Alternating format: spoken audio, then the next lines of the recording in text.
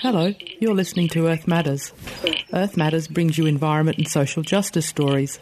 Today's story was produced in the studios of Radio 2XX, Canberra, on the lands of Ngunnawal and Ngambri peoples for Radio 3CR in Melbourne, Wurundjeri country, and broadcast nationally on the Community Radio Network. I'm Beck Horridge. There's a kind of rising tide of outrage, really, at what's going on in what are publicly owned native forests. They're our forests. They're not the logging industry's forests. This story was to be a call-out to stop a forest being logged. The biodiverse and historic Corn Trail. Joss, from Friends of the Forests, tells us about the Corn Trail. The Corn Trail is between Braidwood and Nillugun, and it's an iconic historic walking trail which is adjacent to Monga National Park. But when Monga National Park was created, 2 logging compartments were left out, and they're next to the bottom section of the Corn Trail. So the Corn Trail originally was a Yuin travelling route from the tablelands down to the coast, and then more recently settlers used it to transport corn from the coast up to the tablelands, hence its name. Now it's used for pack riding, mountain bike riding and bushwalking.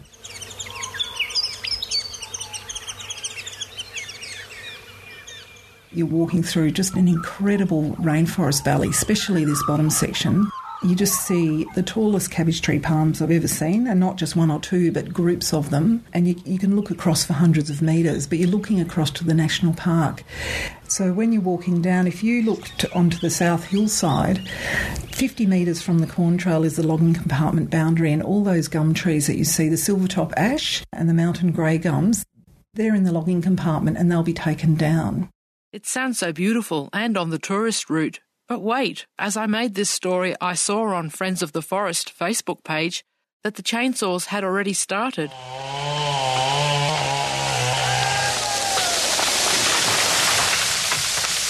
What's more, my favourite forest critter, the spotted quoll, had been seen there.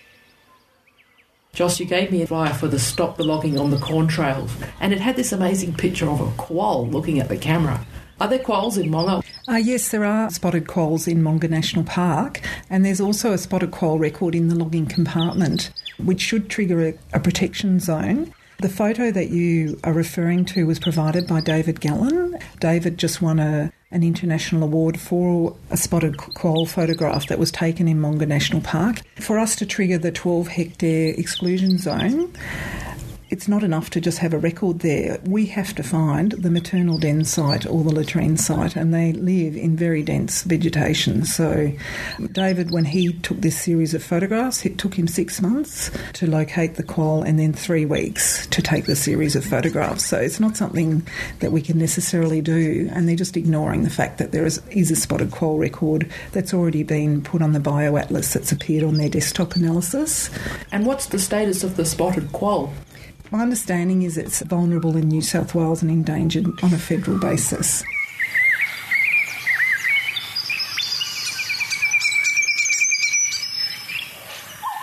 I've got the harvest plan map here, and it's got some of the species listed. Forestry do an ecologist survey, but our understanding is that usually it's only 15 hours, and it's just based on the existing roads, because this is extremely steep and dense forest. So, of course, if you've got the spotted-tailed quoll record, glossy black cockatoos, there's a feed tree there, and that'll just trigger protection of that actual tree. Gang cockatoo, eastern pygmy possum, that has actually triggered an exclusion zone, probably the only one in the whole compartment. So around that record of the eastern pygmy possum, there's a 100-metre exclusion around that tree. Golden tip bat and a sooty owl, but there needs to be more surveying done, because there's likely to be other owls, powerful owls, mast owls. The large forest owls trigger a wider exclusion zone. Too late to do any more surveys now, eh, Forestry? Despite opposition, Karoona Forest near Mystery Bay on the south coast, New South Wales, also recently got the chop. Locals, tourists and ecologists were aghast to learn of logging next to a sea lake in sea eagle habitat. They protested and campaigned and did manage to save some critical patches they identified in citizen ecological surveys. Here's Liz from Friends of the Forest. What's happening in the state forests is that many species are protected either at a national level or at a state level. The federal government has signed agreements with the international community about protecting species and making sure that these species do not become extinct. The problem we have when it comes to state forests is that they have an exemption from protecting the species. So when it comes to issues such as the spotted quoll, which Joss has referred to, the spotted quolls are found in the Corn Trail and forest that Joss is trying to protect. The problem is that forestry have a licence that says that they only have to watch out for those animals in certain conditions. So, for example, we found a masked owl at Corunna Forest. We photographed it with night cameras and we alerted forestry to its presence immediately that we found it. In response, forestry actually did nothing. Some of the legislation indicates that that should have resulted in a 300-hectare exclusion zone. It actually resulted in the community being locked out of the forest to prevent us from finding further information, such as the nests. We've become a bit cynical. Through our last year's work looking at the logging around the Mogo tourist village, anything that we found, that we reported, we found that forestry had a reason to wriggle out of. One of the problems we have is that we find these animals as citizen scientists and people who care about our local forests. We're going in and spending months and months surveying the forest. Forestry Corporation, as Joss has said, they don't actually necessarily enter the forest. They do what's called a desktop survey. At Corunna, they actually did 70 hours of desktop surveys, but at the end of that, they didn't understand the forest particularly well. They did not know that there were elkhorns in the forest. They did not know there were epiphytes in the forest. They did not know about several owls that were in the forest that we discovered as citizen scientists. They had not surveyed tree hollows in the way that we have.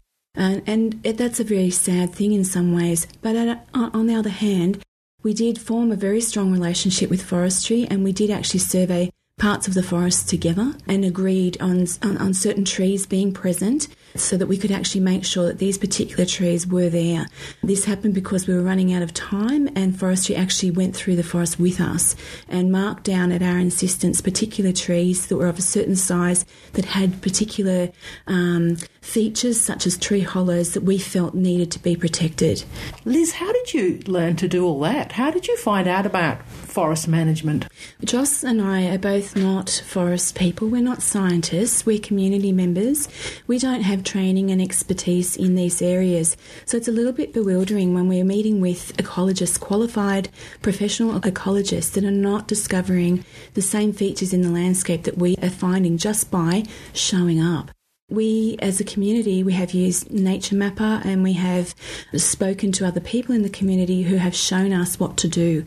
Forestry Corporation, when we discovered a particular owl, they again made us jump through all sorts of hoops and said, no, that's not the tree that owl's living in. You go and use this recording equipment and discover where that owl is actually roosting and nesting, and then we will look at looking after that tree for you. So we've actually camped out underneath trees. We've surveyed and measured every tree in the forest. We've gone out with measuring tapes. We've gone out with GPS devices. We've used cameras that have got GPS recording equipment, and we've mapped the forest ourselves. What sort of trees must be preserved? The threatened species licence actually details in great detail what needs to be preserved and what doesn't need to be preserved. It's a very dense, thick, difficult to understand document. So what we have done is we have looked at giant trees and trees over a certain size. We have checked every tree for nests and hollows, and we've marked them. And then we've worked backwards from there to try and say, okay, we want these trees saved, and negotiated directly with forestry. You know, the logging industry, and it isn't just forestry, it's the private contractors who do the forest work. I have heard radio interviews where they say that, someone has said they're subject to thousands of environmental laws, but I will also say that they break thousands of environmental laws because New South Wales has had 8,000 breaches. Even in Mogo, we reported 8 breaches, and we just feel there's a mentality that the industry just breaches. There's a logbook at the Forestry Office, you can look them up. They'll say a tree felled into a buffer area was only for 15 minutes, so it's a sort of part of the work is to breach.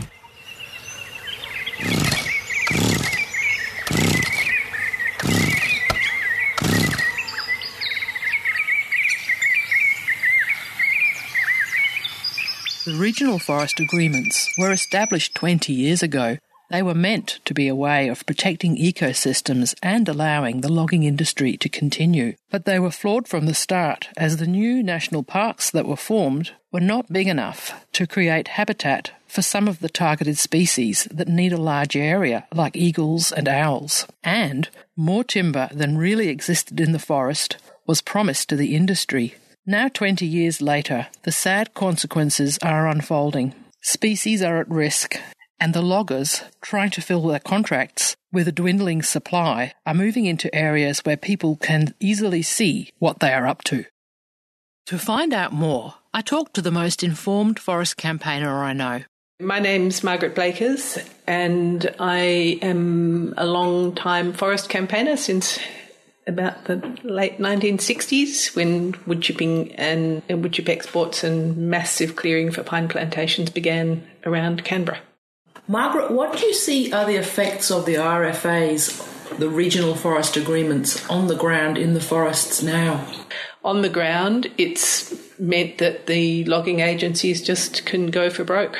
And what you're seeing is vast areas just being shorn of their trees and going into more and more controversial areas, closer and closer to places that people really actually love and value. And that's why you're seeing these groups springing up all over the place to protect their own patches of forest, whether it's Corunna down on the south coast of New South Wales, or the Rubicon or Strathbogies, or East Gippsland, the Corn Trail up near Braidwood, also in New South Wales, the north coast. So there's groups springing up all over the place, also in Tasmania and also in Western Australia. So there's a kind of rising tide of outrage, really, at what's going on in what are publicly owned native forests. They're our forests. They're not the logging industry's forests. What's going on in New South Wales? As I said, the regional forest agreements will expire. So the Eden one expires in August next year, I think it is. And then the northeastern New South Wales sometime in the following year. So the logging rules that are currently or were in place expire on the 31st of December this year for most of coastal New South Wales. The first step in doing that was last Friday afternoon, mind you. Very good time for releasing this sort of stuff. The New South Wales government put out the new version of the IFOA, the logging rules, which makes some very significant changes. What was in place before was bad enough. What's in place as of last Friday is much worse. The kinds of things that it's done is allowed for much more intensive logging in the northeastern part of New South Wales. It's also, I think, reduced the requirements for going and looking at what's there before you start logging. So going and doing some proper checks about what type of wildlife might in any given area.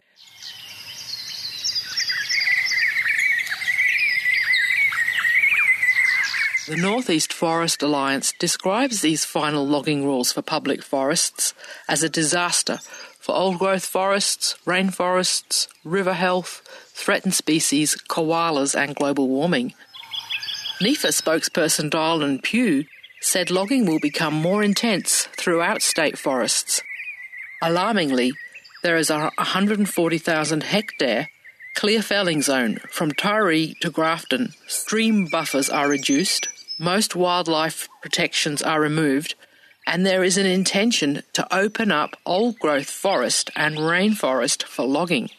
Dylan Pugh said that the removal of the need to look for and protect koala high-use areas ahead of logging and to increase logging intensity in their habitat would likely lead to the extinction of the koala and other species that live in that ecosystem. Once again, the submissions to the new laws showed the lack of community support for the industry, with just 13% of over 3,000 submissions supporting the industry. Clearly, the industry has no social licence.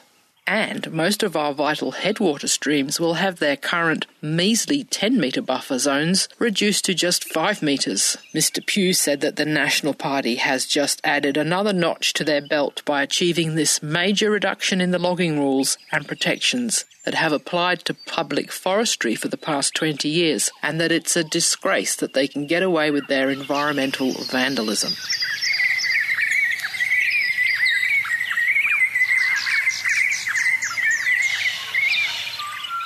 It sounds bad. I wish I didn't have to keep reporting this sad stuff, but I guess it's good that Earth Matters covers it.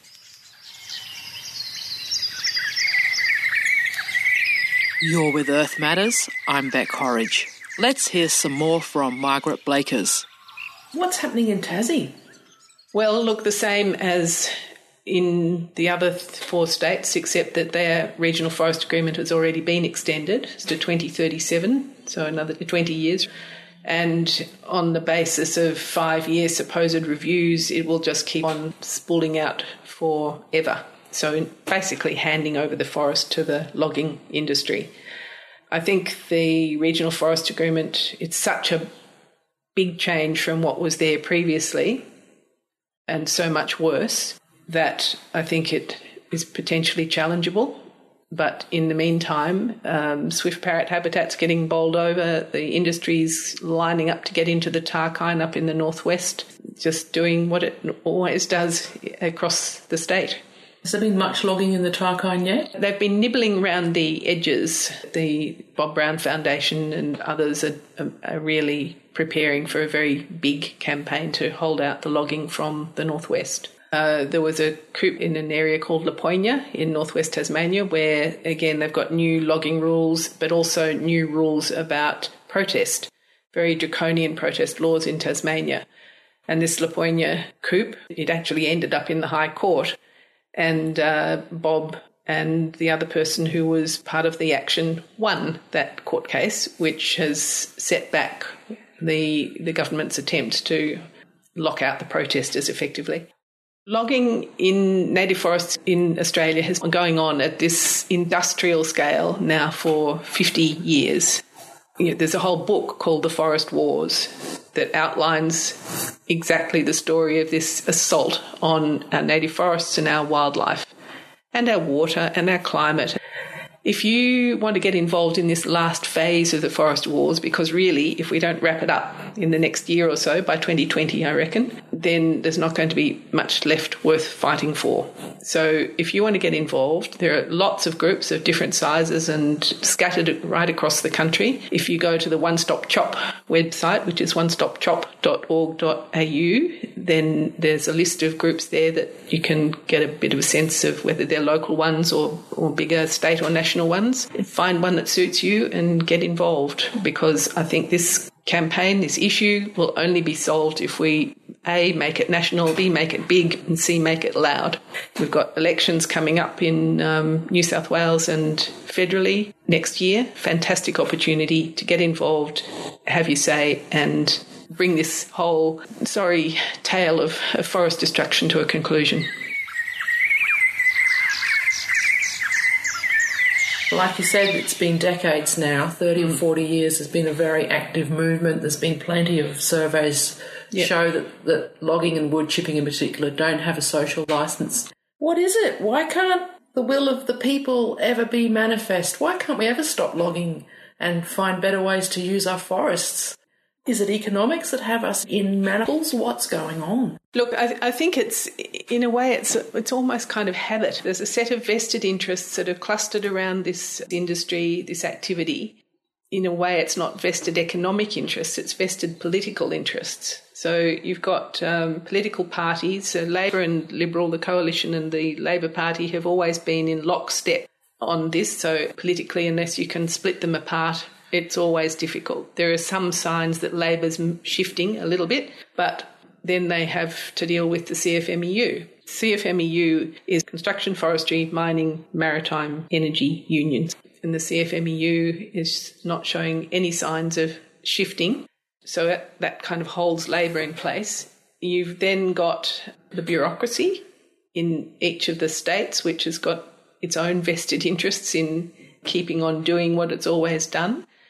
So I think you've got this sort of compacted group of interlocking interests that has kept the industry going, even though it is in no way economic. We're all paying for this, and we're not just paying environmentally, we're paying with good public money that's being poured out, subsidising the bureaucracy, it's subsidising the companies because they don't pay anything like what the full real cost of the wood that they're taking should be. For example, in Tasmania, John Lawrence has done an assessment of what used to be Forestry Tasmania's books and found out that the public has paid something like $1 billion over the last few years to subsidise logging in Tasmania. So it's just a phenomenal drain on the public purse, as well as we never pay the full environmental costs. And then there's costs that we're also accruing in terms of, for example, water. In Victoria, there's work that's been done on the Central Highlands, the ash forests, which are part of the Melbourne's water catchment. And the value of the water is way, way, way more than what's coming out in terms of wood. It's incredible. It's just locked in until you can split Labor and Liberal apart, until you can take the CFMEU pressure off, then it still remains very difficult to shift. One of the things that locks logging in place in Victoria is the Nippon Merivale pulp and paper mill. Nippon, which is a Japanese company, bought Australian paper about 10 years ago. It's the company that produces Reflex, the office paper that you see all over the place. Well, that office paper has possums and native forests munched up in it. That's what it is. And because it's in the Latrobe Valley, because it's a large concentrated employer, so there's 1,200 people employed there, and alongside all of the coal-fired power stations, which are all going to disappear within the decade because of the need to deal with climate change. So governments are quite reluctant to do anything to force Merivale to go to plantations instead of using native forest wood. So the previous owner went, before it was bought by Nippon, had an exit plan for getting out of native forests by 2017. When it was taken over, that plan disappeared out the window, and the level of logging now is just as it was 10 years ago when they first started.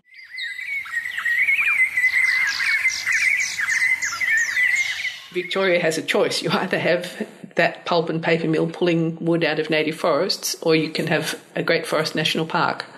You can't have both. And the pressure from the CFMEU and others to keep Merivale logging and to keep it logging native forest rather than replace that wood with that feedstock with plantations has stymied the push for that Great Forest National Park. The wood for Merivale comes particularly from the ash forests to the east of Melbourne, which is also the source of most of Melbourne's water. So what Melbourne is getting is logging that's going to really impact on the water supply for the next 20 or 30 years. Because when you log a forest, the regrowing trees use a lot of water to grow back. And so they're pulling water out of the ground instead of releasing it. An old forest acts like a big sponge. It sort of takes up the water and then releases slowly, and the rivers and springs then flow into the catchment, which then provides Melbourne's water supply. When you log it, the rapidly regrowing young trees suck up masses of water and reduce the water that's available to run off into the dams and therefore to supply the water. Are we in an extinction crisis? Yes, we are. And not just in Australia. Globally, we're in an extinction crisis. And it's time that we turned it around. And in Australia, we've got a whole continent to look after. So stopping these immediately destructive activities like logging, like clearing, is crucial. Beyond that, what we have to do is deal with all the feral animals, deer, goats, horses, camels, cats, you name it, foxes, plus weeds that are running amok as well. Essentially, we have to look after the bush. The bush won't look after itself, and by bush I mean nature on a continental scale, and I actually mean the oceans as well. The same as anything else, whether it's defending ourselves by buying frigates and goodness knows what, we need to spend large amounts of money on looking after nature. That, I think, is the task of the next year or two, is to really turn public policy on its head. So from an exploitative orientation, from a growth at all costs orientation, to we've got a responsibility here to nature, both for its own sake, because we have no right to wipe out all the other species, plants, animals, creatures that share this planet with us, but also because unless we do that, we're going to end up with a planet that's not habitable.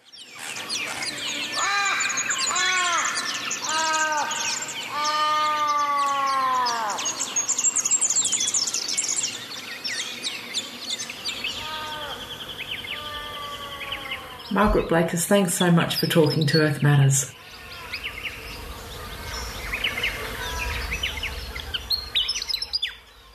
The willy wagtail and swift parrot bird songs you've been hearing are from Listening Earth, their album A Morning in the Australian Bush.